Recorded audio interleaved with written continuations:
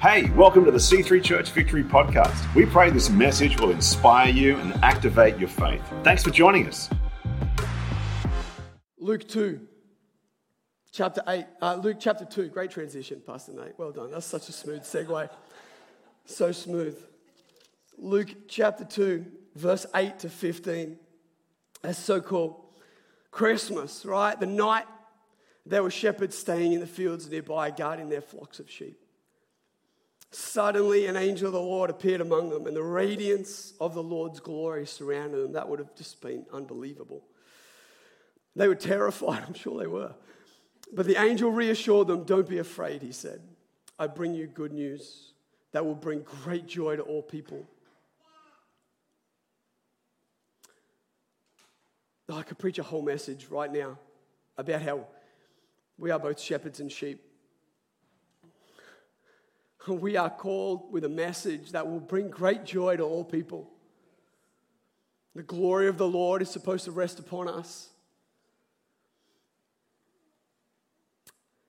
The Savior, yes, the Messiah, the Lord has been born today in Bethlehem, the city of David, and you will recognize him by this sign. You will find a baby wrapped snugly in strips of cloth lying in a manger. Suddenly, the angels were joined by a vast host of others, the armies of heaven, praising God and saying, "Glory to God in highest heaven and peace on earth to those with whom God is pleased." That's you. God's pleased with you. When the angels had returned to heaven, the shepherds said to each other, "Let's go to Bethlehem." Let's go. Do you know when else we find the word go in Scripture? Is after Jesus. This is Jesus arriving and we hear the word go, and then Jesus leaving and we hear the word go. In Acts, I think, no, Matthew 8:28. Is it Matthew 8:28? They're close. I was so close. I had the right chapter. It's the Google generation. Go into all the world and make disciples of all nations, baptizing them in the name of the Father, the Son, and the Holy Spirit. Go. You know, the prompt of the Spirit hasn't changed. In thousands of years, the prompt of the Spirit hasn't changed. Go. Get on with the calling of God on your life. Go. Get out of your seat. Get out of your circumstance. Get out of the sin that you think holds you back and disqualifies you. Get out of whatever it is that you have disqualified yourself with. Get out of the lifestyle that you have built that restricts you from being able to, and go for the call of God. It has not changed in thousands of years. Sometimes we come and we look for a word from God, or we're seeking Him for a word, and God's saying, "I gave you a word. I gave it twice. I gave it when Jesus came, and I gave it when Jesus rose, and it has not changed." And that word is very simple. It is go.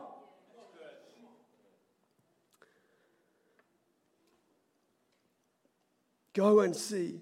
Let us go to Bethlehem. Let us see the thing that has happened, which the Lord has told us about. Can we pray? Father, I feel so stirred this morning about your call to go, to be actually a part of building your kingdom, to bring the reality of you into people's lives. So, Father, I pray that you would help this morning for us to get a revelation from your word. Pray your Spirit will begin to move already. God, I thank you that it has been preparing the hearts of people. In Jesus' name. Everyone said, Amen. Amen. Have you ever lent anybody something and kind of half got it back? Has that ever happened to you? Is anyone a little bit like lend jaded? You're super cautious to lend again? I'm a little bit lend jaded, but I make decisions to operate in the opposite spirit. You know, when you got to do that, where you're like, I know I have an issue here, so I'm actually going to deliberately choose to be different. Like maybe when no, I won't go there. Don't go there, Nate. All right. I in my university days, we we would do trips down to the snow. We would go snowboarding. It was lots of fun, and we would do it on the cheap, as you do when you're in uni.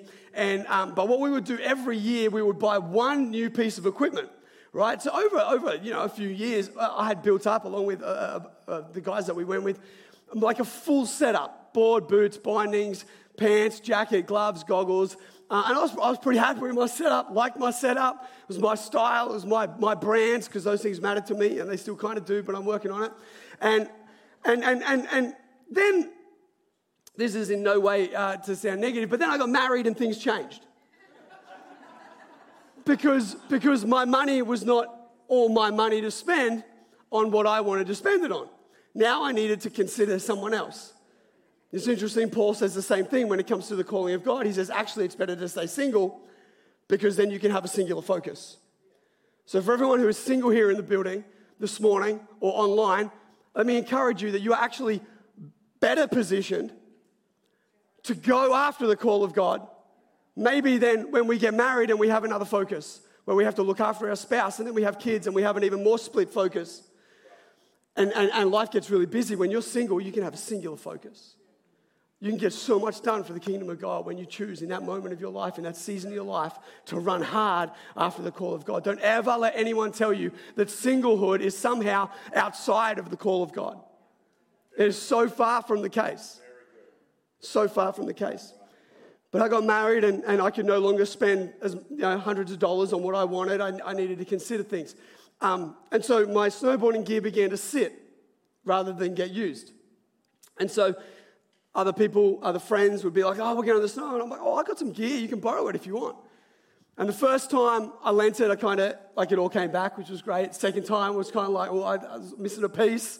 It's like, hey, I can reimburse a piece, right? Then there was one particular person I lent it to, and I will put a caveat on the story. I'm terrible at following up.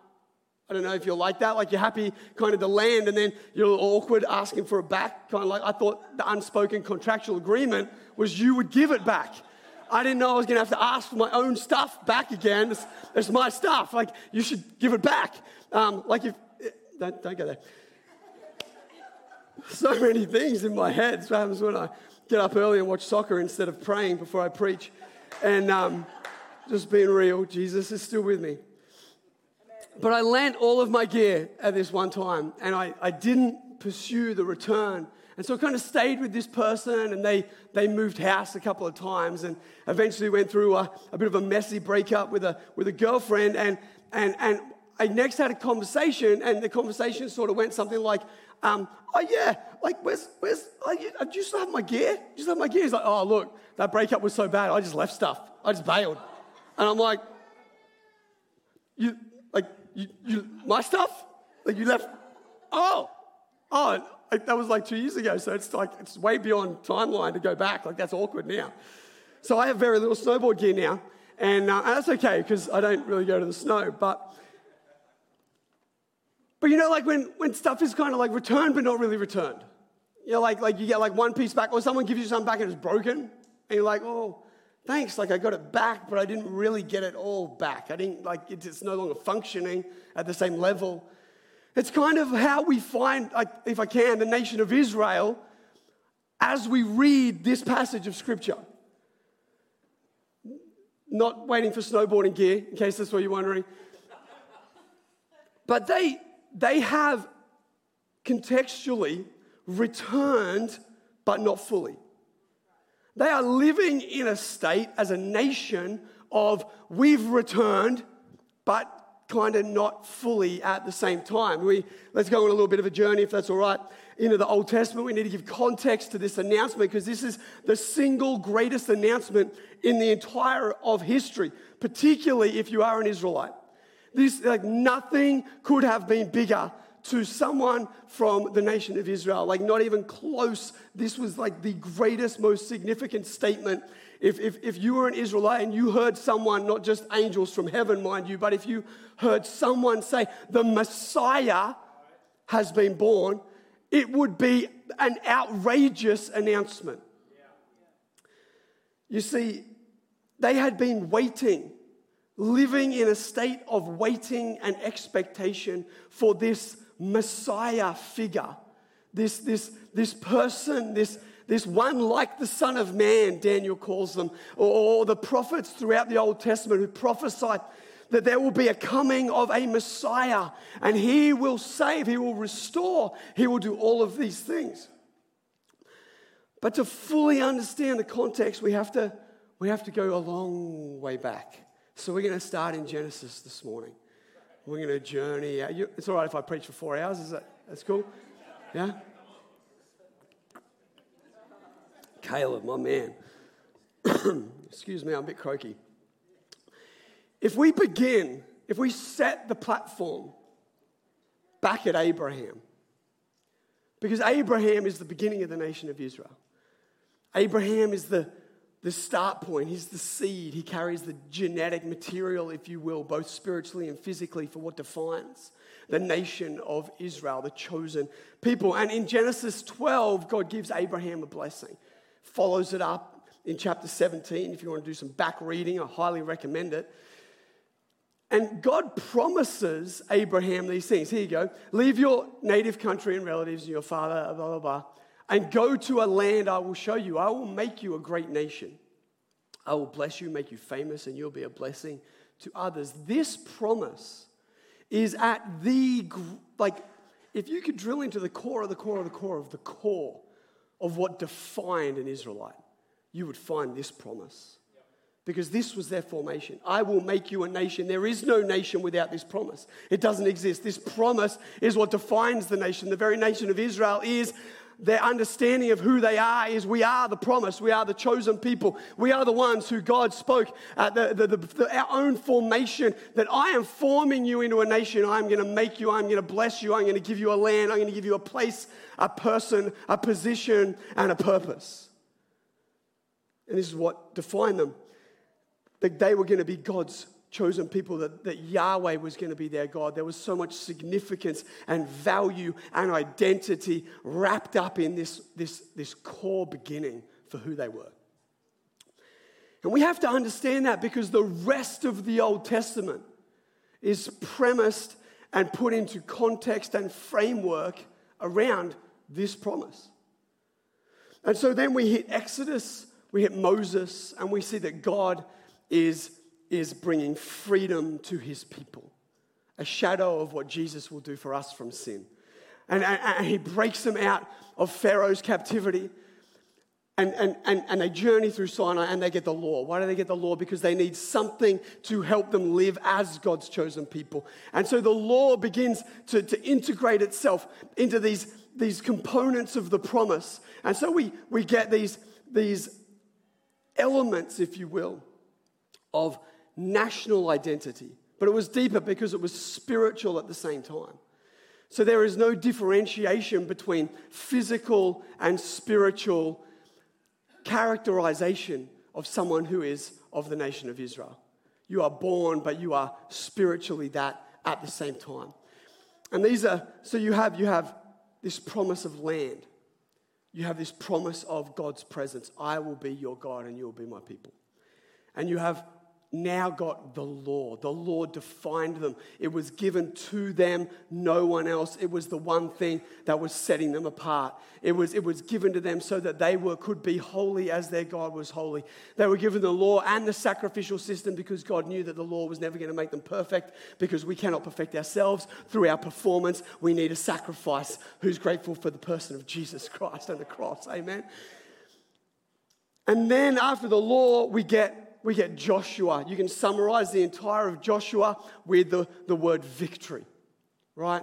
Because Joshua was the one that led them into the promised land. The land they were promised, that defining factor of their identity was that they would have a land. This is the partial fulfillment of this promise.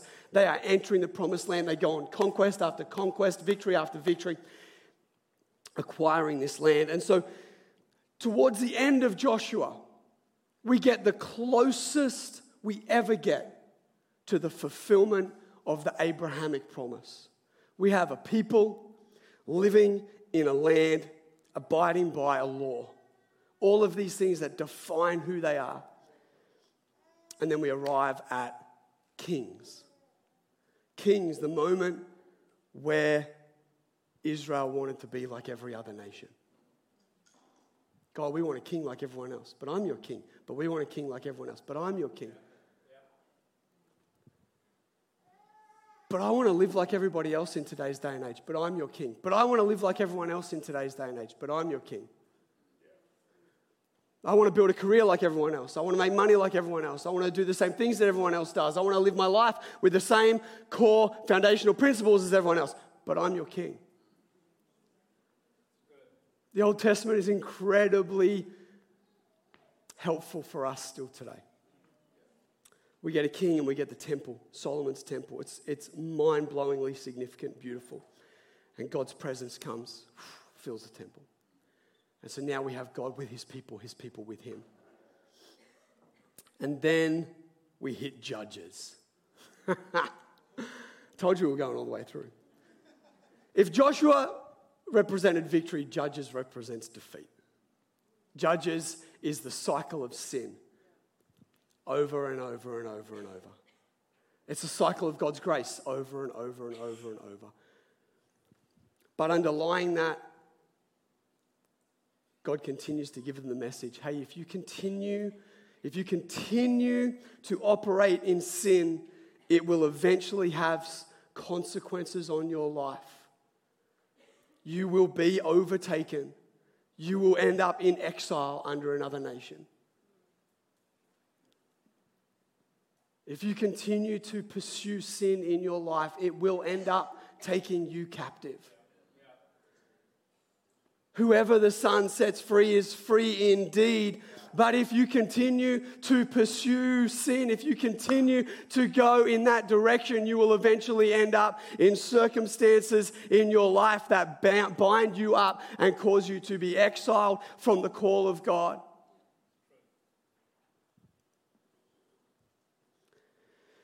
And in quick summary, because the keyboardist has come out, eventually everything comes falling down. We end up seeing the nation of Israel get so divided that they split. That's never happened in the church.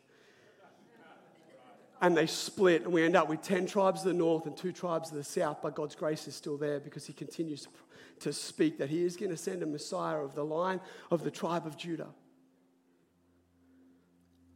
We have the season of the split kingdom.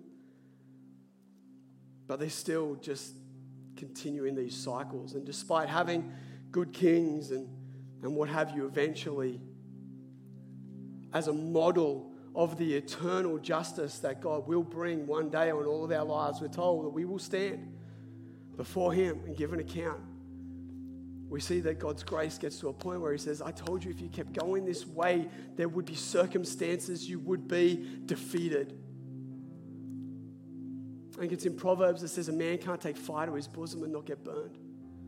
You cannot mess with sin and not expect it to have an effect on your life. And eventually, the Babylonians, the Assyrians, the Persians, this progressive defeat. And we get to a point where eventually the entire nation of Israel, north, south, doesn't matter. They have all been exiled. They've all been overrun. They've all been defeated and taken. And we find the entire chosen people of God without a land, without the presence of God, in exile.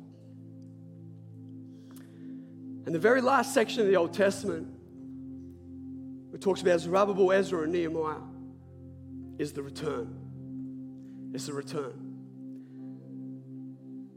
And it's the return that's not the return. Because they're allowed to come back. I can't remember which king, King Cyrus. Actually, if you read one of the prophets, it's prophesied that King Cyrus, after 70 years in exile, because God has a plan bigger than your mistakes. And God says, you're going to go into exile, but 70 years after exile, I'm going to raise up a king. It's not a king of my kingdom, but I'm going to use him because God's sovereignty is far bigger than we can dream or imagine. He can use a prime minister or a president or whatever it is that you think is somehow the one person that's going to bring the kingdom of heaven into planet Earth. No. He can raise up whoever he wants, to use whoever he wants, to do whatever he needs to do. And he prophesies and says, I'm going to raise up King Cyrus and he's going to allow you to return. That's exactly what happens. 70 years later, they get to return. But you know what? They might rebuild the temple under Zerubbabel. They might reinstitute the law under Ezra. And with Nehemiah, they might start to get some walls up and create for themselves again a sense of land.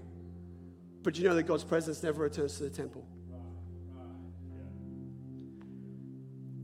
And the last thing we read in the Italian prophet Malachi, that's a bit raw actually, going out in the last 16 to talk about Italy. I don't know if I can, some trauma in that. Too soon, Pastor Nate, too soon. Malachi. You know what Malachi 3, Malachi 4 in summary says this. I'm going to send a messenger. My presence is going to return. On the day of judgment. Can't read my own writing. I'm pretty sure it says, be my something, something. It's going to be good. But basically that God's going to bring about the promise in fulfillment. Malachi 4. Keep the law. The very last thing that's said to the nation of Israel, look for Elijah. Keep the law, look for Elijah. And it's from this, we then hit silence. I don't know if you know that. We then hit silence and 400 years as a nation where they do not hear from God. Or exile, return, but not really return. They never really got their land. And even though they were back and allowed to build the temple, they were still under rule by the Persians.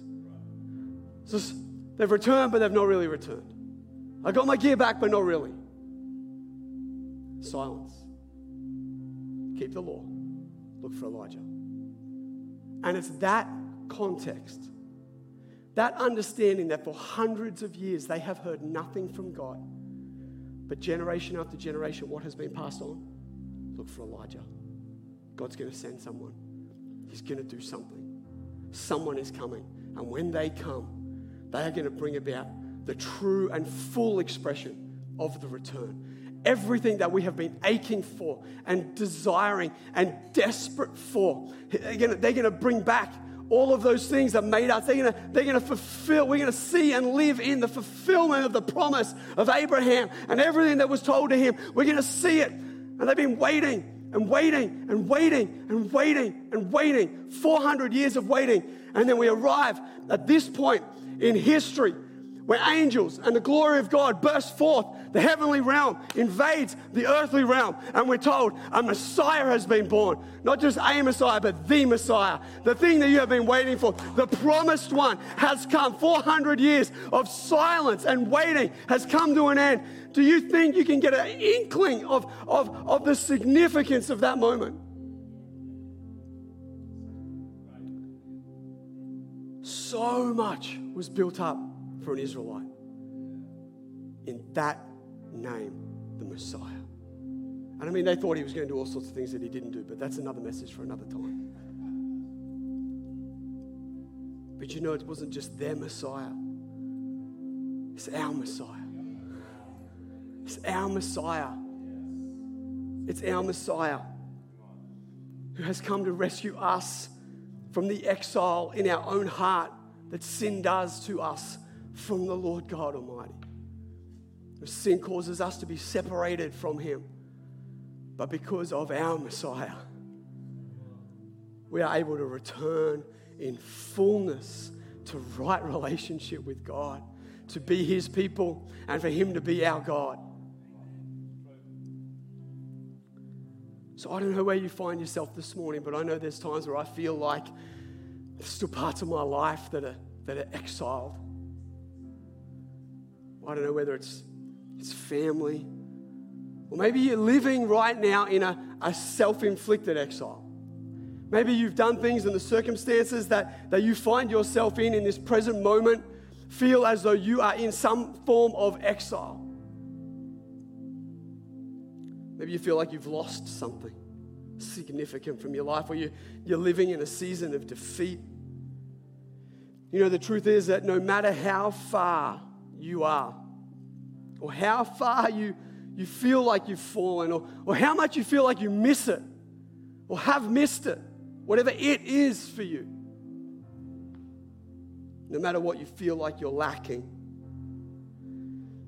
for all of us, there is the constant reminder of our flaws and our failings, our missteps, the pain of where we we did things wrong. That stuff's real. It's hard to get past regrets.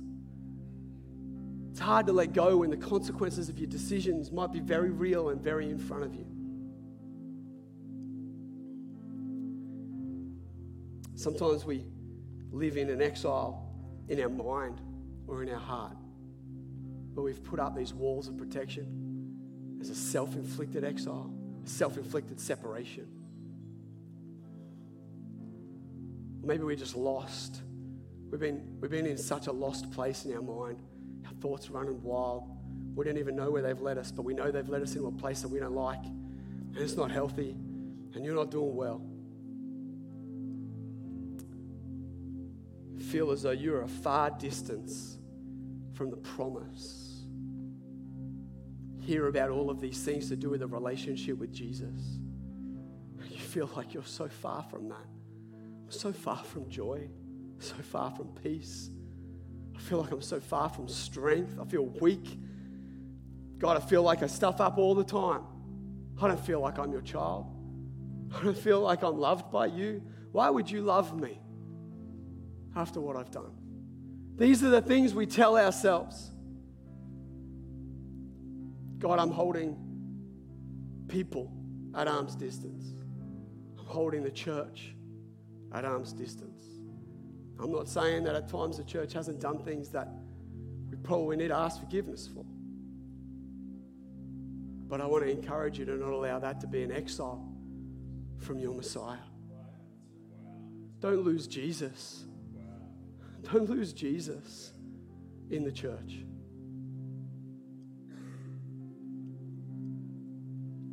You know, we live in an age of promise, of the now, but the not yet. And so for all of us who've accepted Jesus, in some place in our lives, we live in the tension of return, but not fully. We live in the tension of the promise, but not all of it. Like we've got all of it, but I don't experience all of it. And this is a message for everyone this morning, that I refuse to believe and expect for anything less than fullness from my God. How many of you have chosen the one thing that you think, oh, that'll be the one thing that God never actually sorts out? Because somewhere in the back of our minds, maybe it's just me, we read scripture and we know that, well, you know, like we will continue to be perfected until the day the Lord comes. So what we do, we all find that thing that we struggle with and we go, that's the thing that we'll have to wait until the very last. Oh, that's the thing that God won't really deal with until I've passed through that final door. That's the thing. And we stop believing that God can do that thing right now. And we actually allow ourselves to be bound up by something that God may very well be planning to bring you freedom from. But you've decided that that's the thing. Because sure, I don't know what, but I know that I'm not going to reach perfection until I get to heaven. But maybe I shouldn't be the one that decides the thing that God's not going to do. Maybe my job is to decide that God is able to do exceedingly abundantly above everything that I could ask, dream, or imagine. Maybe with man it seems impossible, but with God all things are possible. Like maybe my job is to believe in faith that there's nothing in my life that God can't transform and renew. Maybe it's my job to get a hold of scriptures to say that God is bringing to completion the good work that he began in me, and that I'm not going to allow something of my own definition, my own exile, to restrict me from what God might want to do in my life, creating a testimony for his glory.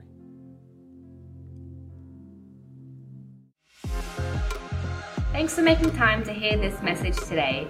We encourage you to connect with us by heading to c3victory.org.au.